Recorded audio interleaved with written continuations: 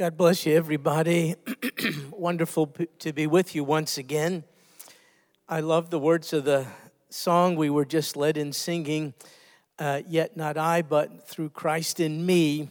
What a liberating truth that is. I wish all of God's people, including me, would really live according to that wonderful truism, yet not I, but through Christ in me. You know, we've been going through Judges. We're going to continue doing some more in that interesting book tonight. I was thinking of Samson, actually, who we'll speak of a little bit more this evening. And I was thinking of him as we sang those words. Boy, I wish they were true of him. His life wouldn't have been so tragic, but it was. So we're in Judges chapter 16 tonight. We'll begin in verse 7. Again, a little background. Book of Judges, very spotted. Cycle of sin on Israel's behalf, and then they suffer the consequences of it, and they cry out to God, and He graciously and mercifully provides a deliverer or a judge. There were manifold judges who He graciously provided, one of whom was Samson, and we've been spending 4 or 5 times looking at his life, and he was a very strong man, as you know, of course, and yet very weak morally. Strong physically, weak morally. He had control over many things, but not his own sensuality, and it really got him into trouble. Last week, we saw his most recent failure. It involved a woman, a Philistine woman named Delilah. We were introduced to her last week, and we'll speak a little more about her tonight. She was offered money by her Philistine counterparts, quite a bit of money, if only she would find out and reveal to them the source of Samson's strength. That's what happened up until now. And now let's continue the story. It's in Judges chapter 16, verse 7. Here's what it says. Samson said to her, and the her, as I mentioned, is Delilah. Here's what he said. If they, other Philistines, bind me with 7 fresh cords that have not been dried, cords that have not been dried. If they do this, if they bind me with those, I'll become weak. I'll be like any other man. So what was he up to? Well, he knew that undried cords were not very strong. They only became quite strong when they were dried. And so he's playing with Delilah on this occasion. These cords were actually the braided intestines of an animal. I want to show you this just to give you an idea of what we're talking about. These are beef. These are twisted beef intestines, and they're real strong. They're actually treats for your doggies. I hope you're taking care of your doggies during this coronavirus time. They like these treats, but they're really hard to tear apart. And that's kind of what Samson is talking about here. And so verse 8 says, that's what he proposes. Verse 8 says, the lords of the Philistines, they brought up to her, to Delilah, 7 fresh cords that had not been dried. And she bound Samson with them, and she had these men lying in wait in an inner room, and then she said to him, to Samson, she cried out, Philistines are upon you, Samson. But he snapped the cords, you see. They really weren't very strong at the time. He snapped them pretty quickly, and his strength was not yet discovered. So verse 10, Delilah said to Samson, behold, you've deceived me. Yeah, no kidding. And the feeling is mutual. And she said, you told me lies. She's returning the favor. Quite a relationship they're having. And so she said, please tell me how you may be bound. Folks, there is absolutely no good reason for Samson to perpetuate this relationship. It's nuts. It just goes to show you, when you cross the line and get outside of God's will, it's kind of dangerous if you don't repent as quickly as possible, because you get calloused, your heart gets hardened, and you don't think straight. So Samson has no business being in a relationship with Delilah. She's after money, that's all. So verse 11, he said to her, well, okay, If they bind me tightly with new ropes, which haven't been used, well, then I'll become weak, be like any other man. He's actually enjoying this little game he's playing. So verse 12, Delilah, she did this. She took new ropes. She bound him. She said, the Philistines are upon you. Samson, they were lying in wait in an inner room, but he, as before, he snapped the ropes from his arms like a thread. Delilah, she didn't like it. She said to Samson, look, up to now you've deceived me and told me lies. Tell me how you may be bound. And he said to her, okay, if you weave the 7 locks, this saga goes on. It's crazy. If you weave the 7 locks of my hair, so you get an idea of his hairstyle. If you do this with the web and fasten it with a pin, I'll become weak. I'll be like any other man. And so while he slept, how does he sleep through all this stuff? My guess is he was drinking and fell asleep. And so while he slept, Delilah took the 7 locks of his hair. She wove them into the web and fastened it with a pin. She said to him, the Philistines are upon you, Samson. But as before, he woke up from his sleep. He pulled out the pin of the loom and the web. And thus she said to him, how can you say I love you when your heart is not with me? You've deceived me these 3 times. You haven't told me where your great strength is. And so now we read this in verse 16. It came about when she pressed him daily. She pressed him daily with her words and urged him. His soul was annoyed to death. Does this remind you of somebody else, another Old Testament character in kind of a similar situation? It was Joseph, but he handled this daily temptation in an entirely different way, and the outcome of his life was entirely different. Remember, he was enslaved, but given power and authority in the home of the chief bodyguard of Pharaoh. His name was Potiphar. But Potiphar, when he was out, his wife took an interest in Joseph and enticed him daily. And finally, he couldn't deal with this daily temptation. Do you remember? So he left. She grabbed onto his outer garment. He left it behind, and he just fled. Just as God said, with the temptation, he'll provide the way of escape. Joseph took it. Samson refused it, and the outcomes of their life was entirely different. And so we read this in verse 17. So he told her, Samson did all that was in his heart. He said to her, a razor has never come on my head because I've been a Nazirite to God. I've been a Nazirite to God from my mother's womb. If I'm shaved, my strength will leave me. I'll become weak. I'll be like any other man. So what's going on there? So there was a vow, voluntary, called the Nazirite vow. Not Nazarene, someone from Nazareth. This is a different word. Nazirite means to dedicate. Some people in the Bible volunteered to take steps to render a higher degree of dedication and devotion to the Lord. This was true of Samson. And in taking this voluntary Nazirite vow, it only lasted for a limited period of time. There were certain things that person would forego voluntarily in order to indicate, oh no, I'm looking to God alone for joy and for happiness and for the satisfaction of my needs. And so they took a vow not to partake of any grape products, things like that. And then there is this requirement for those taking the Nazirite vow. It's found in Numbers chapter 6, verse 5. All the days of his vow of separation, no razor. So this is what Samson is referring to. No razor shall pass over his head. He shall be holy, set apart. Until the days are fulfilled for which he separated himself to the Lord, he shall let the locks of hair on his head grow long. So Samson, having participated in the Nazirite vow, didn't take a razor to his head. Therefore, we can conclude it probably grew long. And folks, Samson probably had dreadlocks that looked like this. I'm not making this up. This is probably exactly what happened.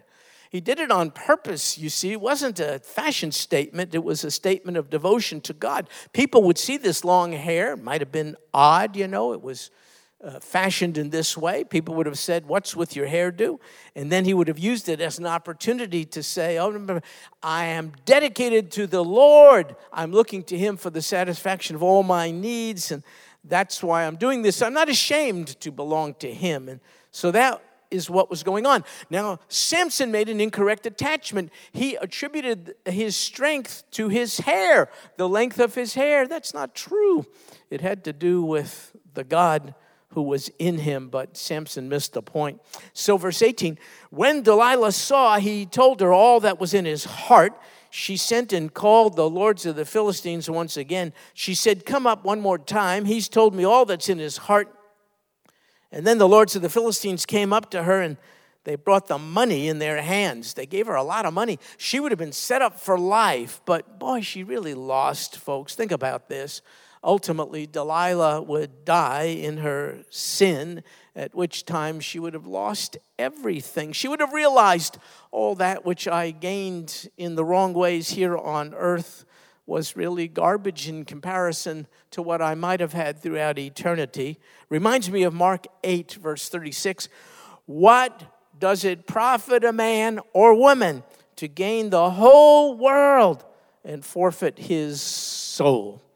I hope you and I are investing here in that which counts for eternity, not material things, but spiritual or immaterial things. Someone said this, those who have expended themselves at getting all they want have probably found out that they do not want what they have.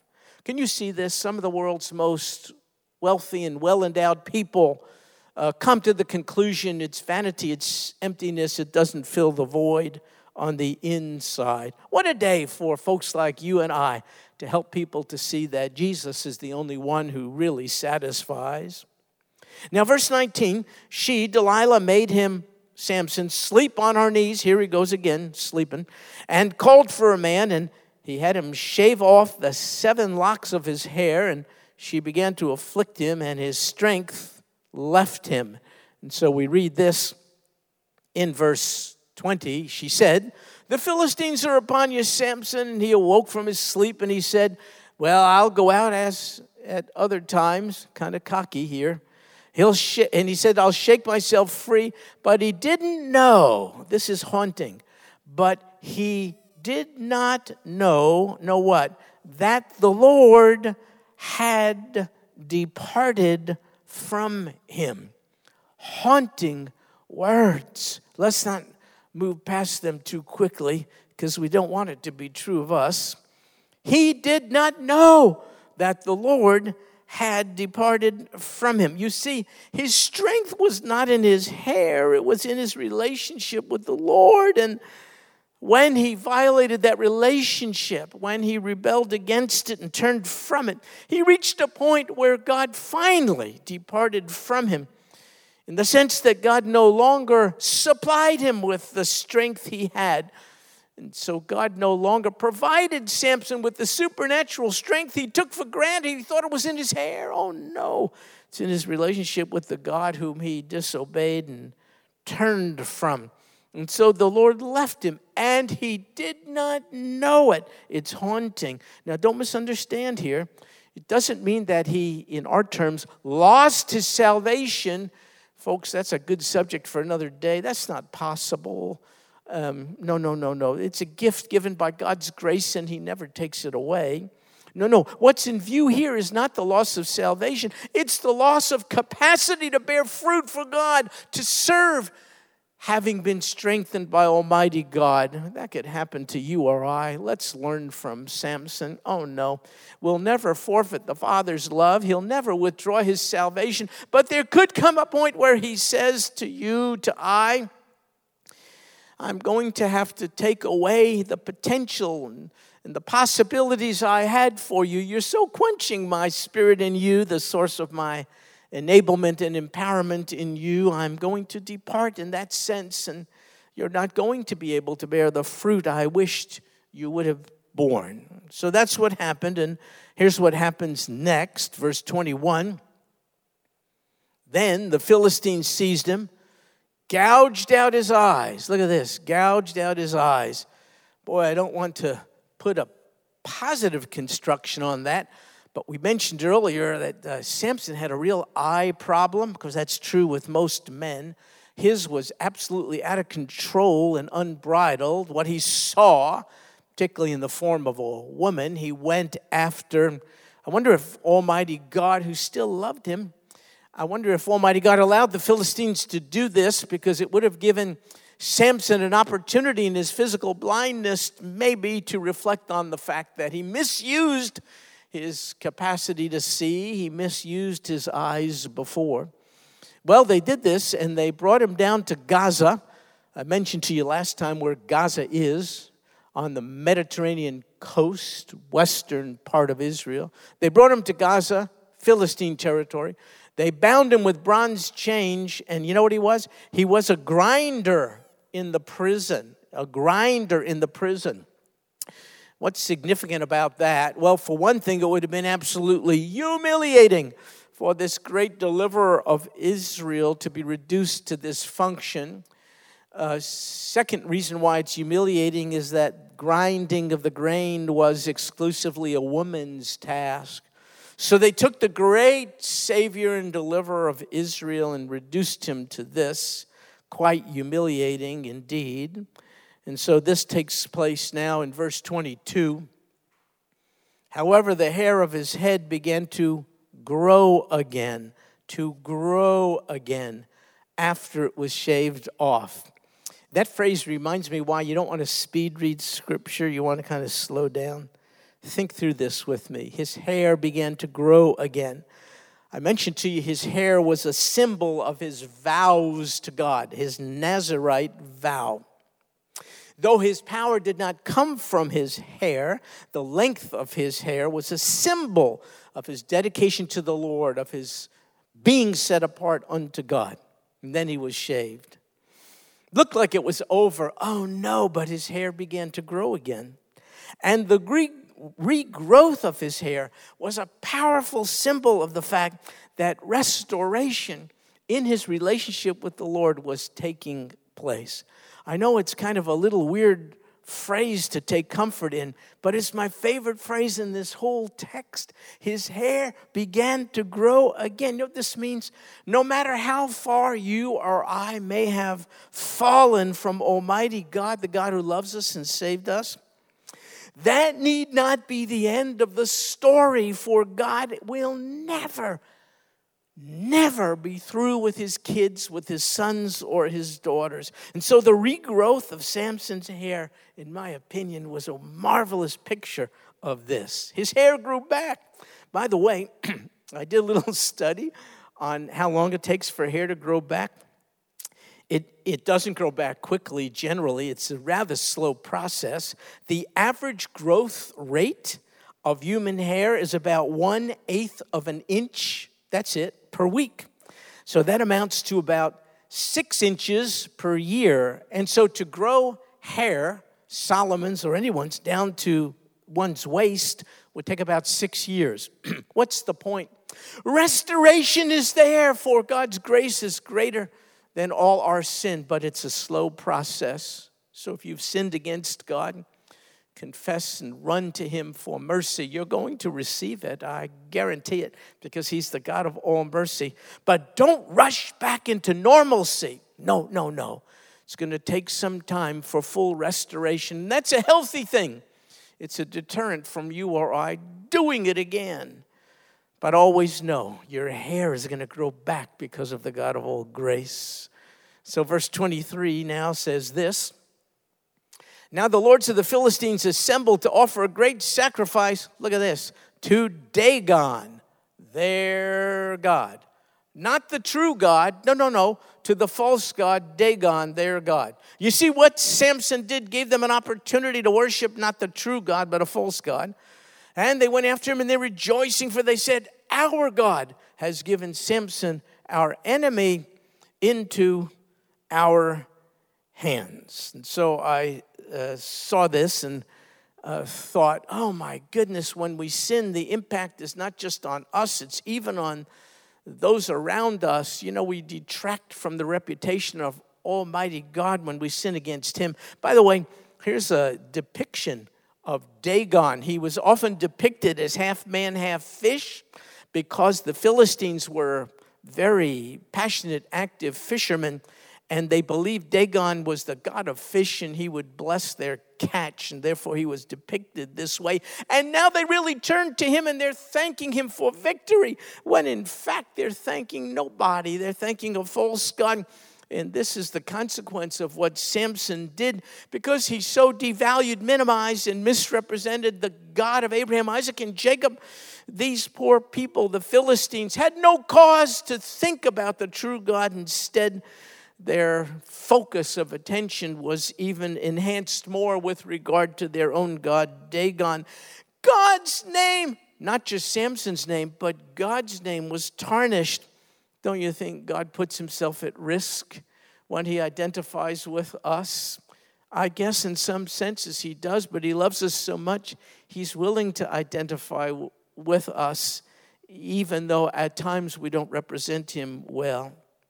Well, now verse 16, verse 24 goes on to say, when the people saw him, they praised. See what they did? They praised their God. What a shame. For they said, our God has given our enemy into our hands, even the destroyer of our country, who has slain many of us. This is called a false attribution. They were attributing victory over Samson to the power of Dagon, the false god, rather than the sovereignty of the true God. And that's just what Samson did, devalued Almighty God. So verse 25 says it happened when they were in high spirits, the Philistines. They said, hey, let's get Samson that he may amuse us. And so they called for him from the prison, and he entertained them, and they made him stand between the pillars. And Samson said to the boy who was holding his hand, you see, he was led by a boy because his eyes were gouged out, he couldn't see.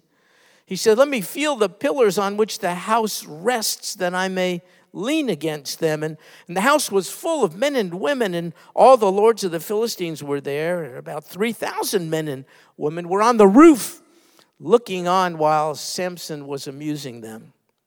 So I looked at a little bit of a study. It was interesting to me on ancient pagan temples, and they really are similarly constructed. And so I'm gathering that this temple at Gaza was like it. It would be like this. There would be a courtyard. That's the place where they positioned Samson, and they were amused by him. They made kind of a clown out of him. And then the roof of this temple would be supported by wood or stone pillars, likely wood, on stone bases. And the real high and mighty dignitaries would be under this roof, front row seats, so they could look into the courtyard and see the one who was amusing them. But other people were very anxious to get in on all this, and so they would make their way up to the roof of this temple. It was a flat roof.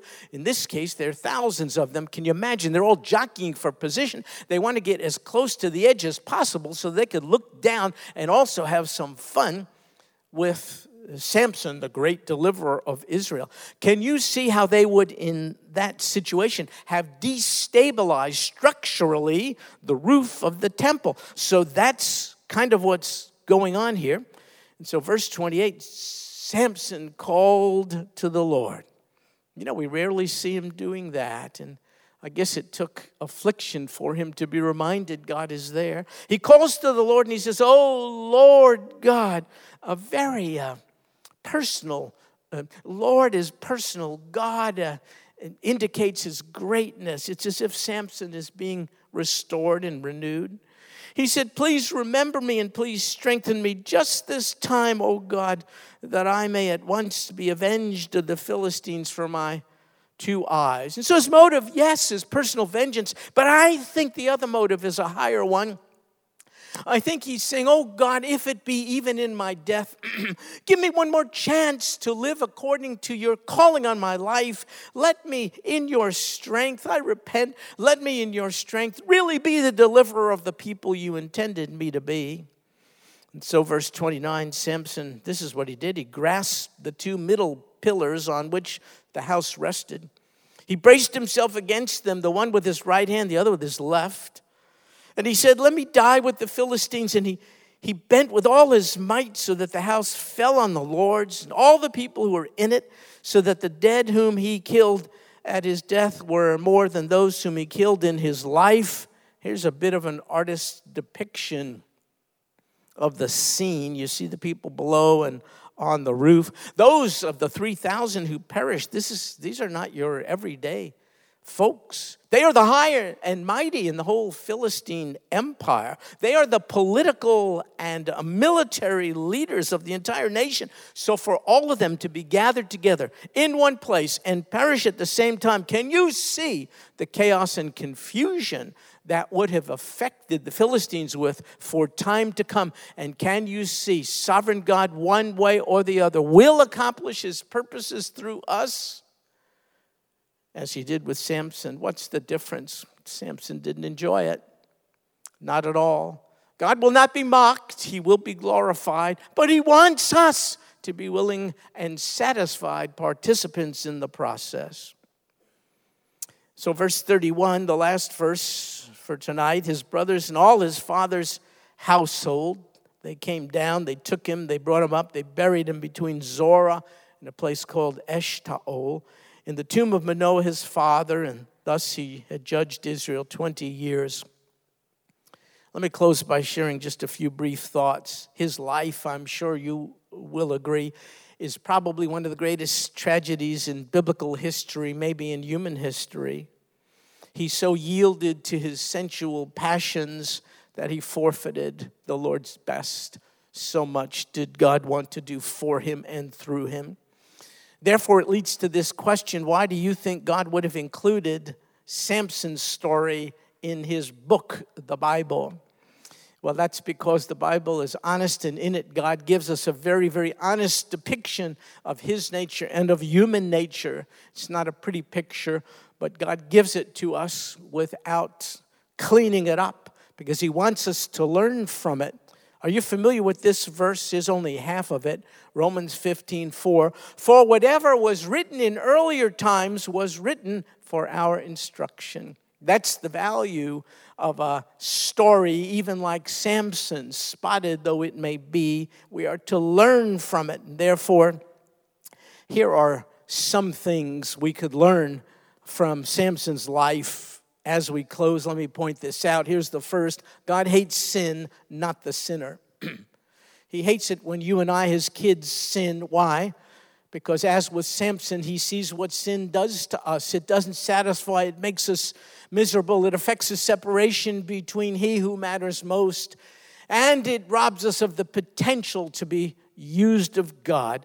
So God hates sin, but he'll never hate you or I when we sin. We can learn that from Samson. Second, God is willing to use imperfect people.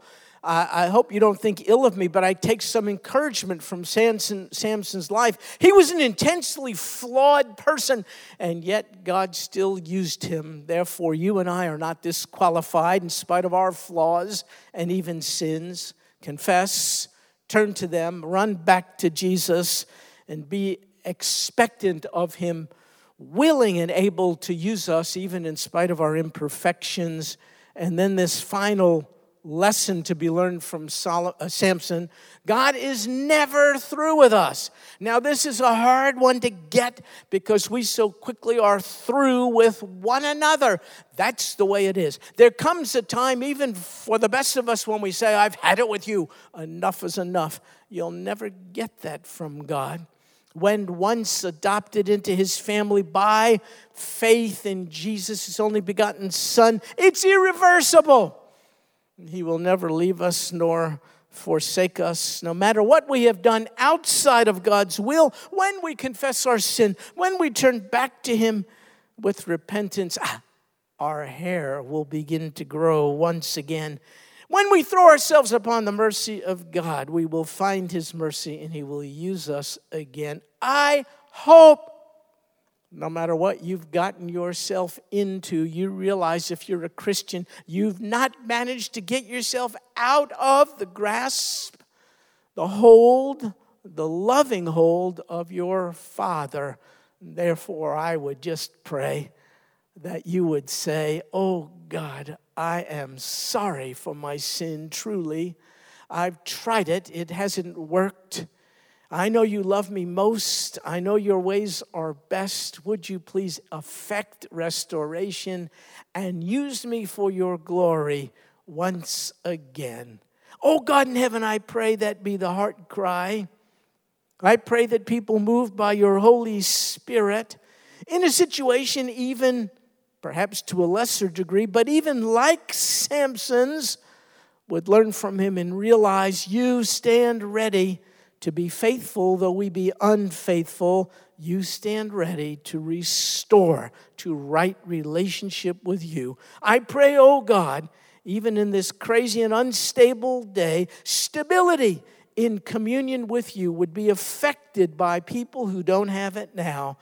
While each comes to you, throwing himself or herself upon your mercy and grace, and expecting you, oh God, because this is who you are, to forgive, to restore, and to be glorified through each of us again.